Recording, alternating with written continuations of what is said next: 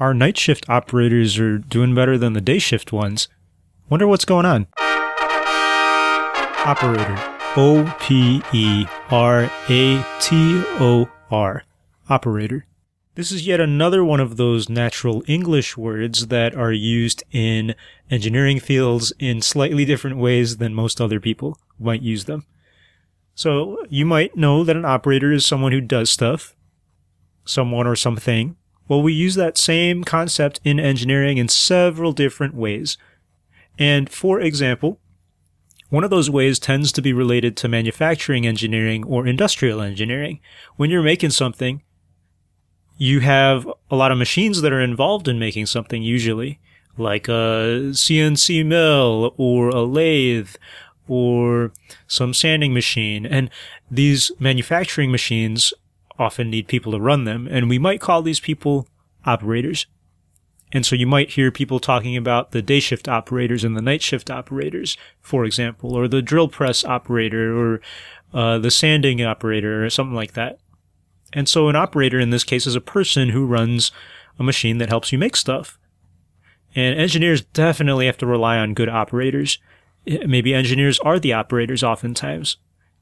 Then you have the aspect of operators in terms of accomplishing missions or accomplishing projects, especially in military engineering applications.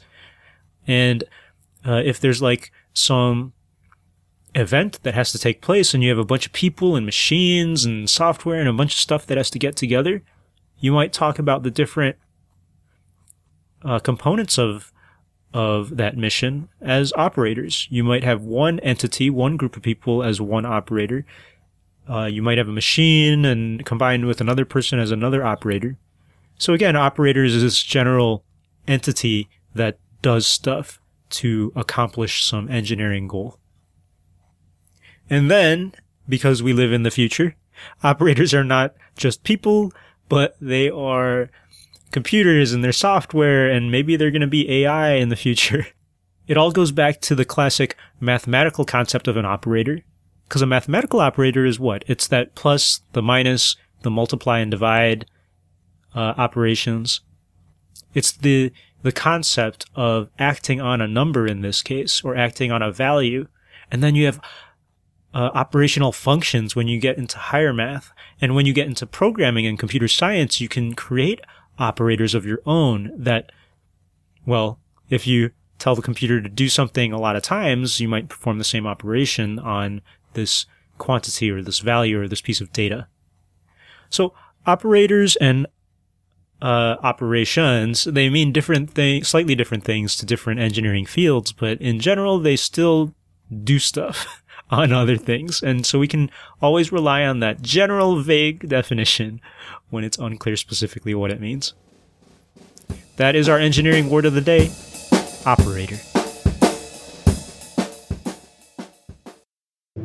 Hi there, this is Pius Wong, producer of this podcast and producer of the K-12 Engineering Education Podcast. If you're into what you've been listening to, and if you're into engineering or education or some combination of the two, go on over to www.k12engineering.net to find out more about what I'm doing. Thanks for listening.